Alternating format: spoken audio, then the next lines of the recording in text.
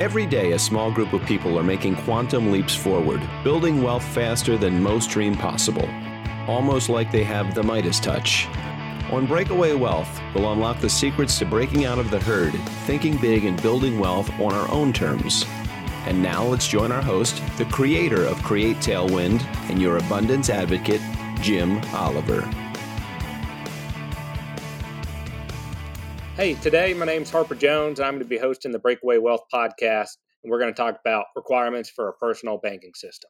And what I mean by for your personal banking system is the policy that we would design as the platform or product so we could process or practice infinite banking concept. And so to dive in, these are some things that you'd want to look for within a insurance company. So yeah, you may be talking to an agent or with an agency of someone who specializes in infinite banking and especially designing these policies.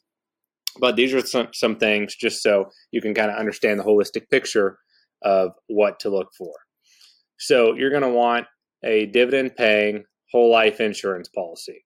Now, what we mean by that is you want to participate in the dividends with the mutual insurance company. And part of how you do that is you get a policy designed with a mutual insurance company that allows you to participate in the surplus profits. So just like with a business, you're going to have shareholders or stockholders, and those shareholders or stockholders are going to get the profits of that company. Well, with the mutual insurance company, you're going to be a part owner, kind of like a pro rata owner, so to say, when you have a policy, because there aren't going to be any other stockholders because this is a mutual insurance company. Most insurance companies are going to be stock companies, so there's going to be other players in the play, and those profits will be sent to the stockholders. In this case, we get to participate in those dividends and those profits. So that's one thing that you want to look out for. So that takes the next point, mutual company. We want to be the owner. We like to look for 100 years or older with these insurance companies because that shows their stability, how long they've been around, and how, most of these or majority of these companies, we work with just a handful, have paid dividends and look good financially for, north of 100 years. So strong financials versus ratings. So what we mean by this is they may be some really high ratings. Not that that company isn't great, but kind of those ratings could, be bought or influenced. So look deeper than just the ratings and look at the financials. Because, for example, let's say in 2008, 2007, AIG, who had some of the highest ratings at the time, well, a week later, they were just all blown up in their face. But if you really looked and studied at their financials, you could have seen some things were kind of going wrong, over leveraged, and their money wasn't in the correct places. Then you want to look for a insurance company that accommodates or supports the infinite banking process. So there's only 5 to 7 mutual insurance companies we would even consider working with. And what we want is someone who at least is okay with us taking policy loans and is okay with us kind of getting a hold of our money and leveraging against our policy. Some companies prefer that they keep investing all that money and they don't want you to collateralize your cash value. And that's okay if that's what you're wanting to do with your proceeds.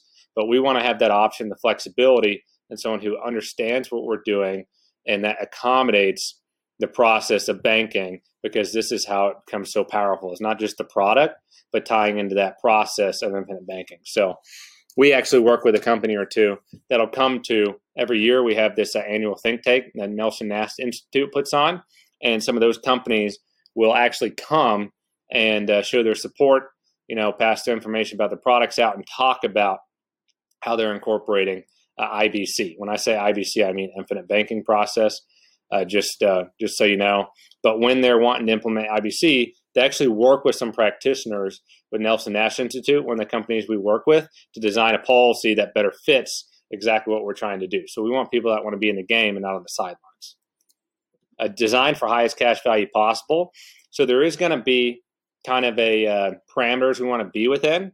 We want to design the policy where there's heavier cash value earlier on, but we don't want to make that go too heavy in the beginning years, because we could do something that's called MEC the contract, a modified endowment contract. So we kind of pass that ceiling and try to force too much premium in there or cash within the policy in the earlier years.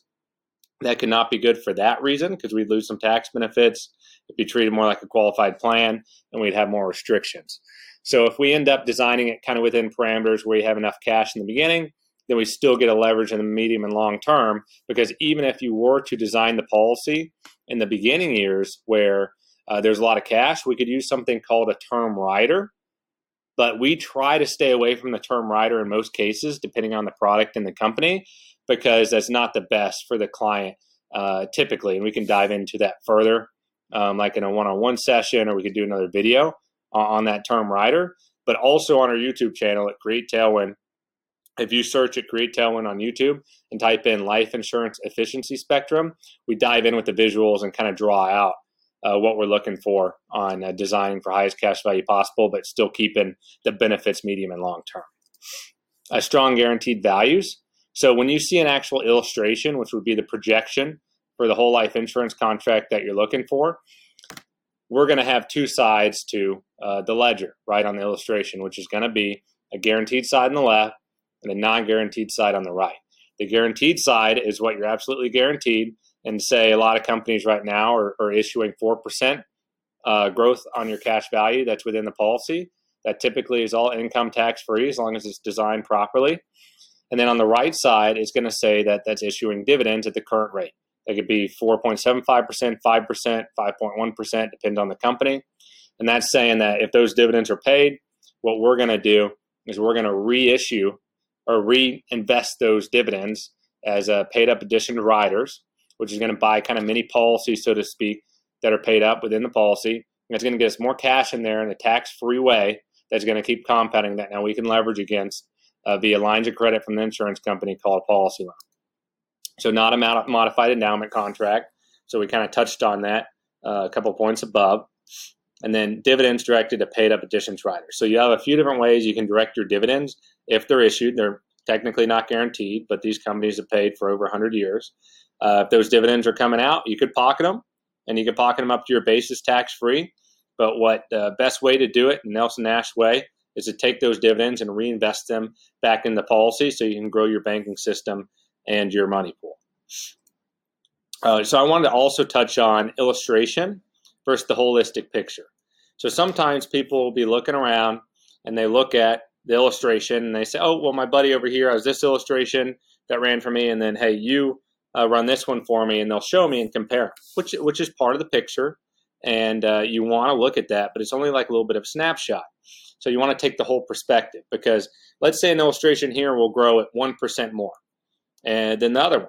And you say, well, I like that because my cash grows so much more over the longer term. And look, I get that. I totally understand. But there's a few different things that you want to take into consideration.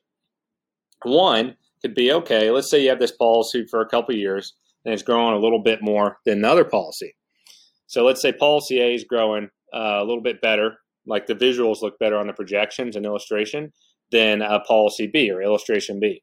If you went with that illustration A or policy A rather than policy B, let's say you had a real estate deal and you had $100,000 cash value within your policy, and you need to take $100,000 and borrow against your policy and access that $100,000 to go buy the real estate deal. Well, great. Well, how is the home office processing to get that policy loan into your bank account or checking account so that you could use those funds? Well, with the companies we're working with, it's normally 3 to 5 business days or less, depending on if we're doing a wire, ACH, or mailing a check. But let's say, policy A that was performing better with the projections illustration, maybe they take a week, 10 days, or 2 weeks to get that policy loan proceeds to you, versus the other company that's 3 or 5 days. Well, let's say you take this $100,000 and it's just basically on that deal, you can go make 15 or 20 grand and flip it off right away. Well, maybe you lose that deal if you can't get those funds within a couple days to a week. So then it's like, do you really care that you've had 1% more compounding over here versus, policy B? No, you don't, because you made up for all of it and more by having access to your money so quickly and easily without any headaches. So that's part of the picture you want to look at. Policy information and accessibility. You want to make sure you can have an online portal, or there's ways that your agent or the person coaching you is going to be able to get this information to you very quickly and efficiently, so you can check it and see where you stand with everything. Then direct versus non-direct recognition. So you could have a company that is direct recognition versus non-direct recognition. And basically direct versus non-direct recognition is discussing when you take a policy loan and you collateralize your cash value within the policy. A company that is non-direct recognition won't recognize that you're doing that, and they're not going to lower your dividend within the policy. But of course, they're going to charge you policy loan interest because it's not your money you're borrowing. It's the insurance company's money. And direct recognition, the insurance company is going to say, okay, you're borrowing, say, 50 grand of your 100 grand cash value. Of the 50 grand that is collateralized, we are going to give you a lower dividend or a different dividend rate on that collateralized cash value. Not necessarily a bad thing depending on the situation and the company and how they calculate it, but that's something that you want to look into, because if you are expecting to leverage your cash value, which you should, because you want access to your money and go use that in your day-to-day, investments and financing, then you want to see what it looks like if you are taking policy loans throughout the life of the policy. That could greatly reduce that compounding within the policy and look much more similar to, policy B over here too. So that's something to look into. And then after a policy is set up, you want to make sure that you're getting continual coaching and education on how to utilize that policy and that product. So let's say the policy is designed, great, it's an IBC type policy. There's a lot of benefits with it being set up, right? You got illness protection, death protection, and growth of the policy. And you say, okay, I want to start utilizing that and start banking and practice infinite banking concept, the Nelson Nash way. But you got to have someone who knows that and is coaching you. So you have an agent set it up, then you expect them to educate you and coach you before getting the policy in force and ready, so you understand how this is a solution to a problem, in our financial picture.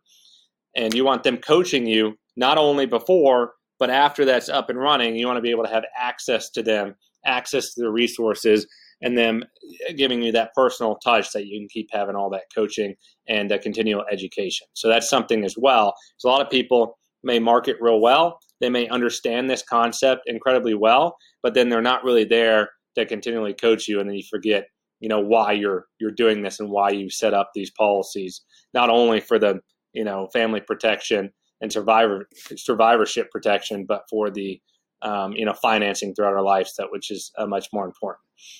One more thing I would touch on is you're going to want to do this with a whole life insurance policy, not a universal life, not a variable universal life. Insurance is about transferring the risk from you to the insurance company, or you to someone else, in the form of the agreement. There's a private agreement between you and the insurance company. With a universal life and a variable universal life, depending on the situations, typically you're not going to get as many guarantees with that. There's still going to be a decent amount of risk that you're taking on within those policies. So it's something you want to really dive into and study. And of course, at Create Tailwind, we have tons of resources we could send about any of this. If any of this is confusing, you want to dive in more, feel free to reach out. My email is harper@createtailwind.com. I'll see if I can't put that in the bio too on the YouTube channel. And for the podcast, anyone who's listening to just the audio, this will be on YouTube with all the video content here. But I got to also, finish up here and say, we're not giving financial advice or any legal advice. Make sure you have the respected professionals in each field. But hopefully this is a quick and easy overview that dives into some more of the details, because we've had some people kind of request getting more specific for things like this. So appreciate it. Thanks for your time, and have a great day. Want to become your own banker and build wealth on your own terms? We'd love to help. Go to createtailwind.com to learn more and schedule a complimentary consultation.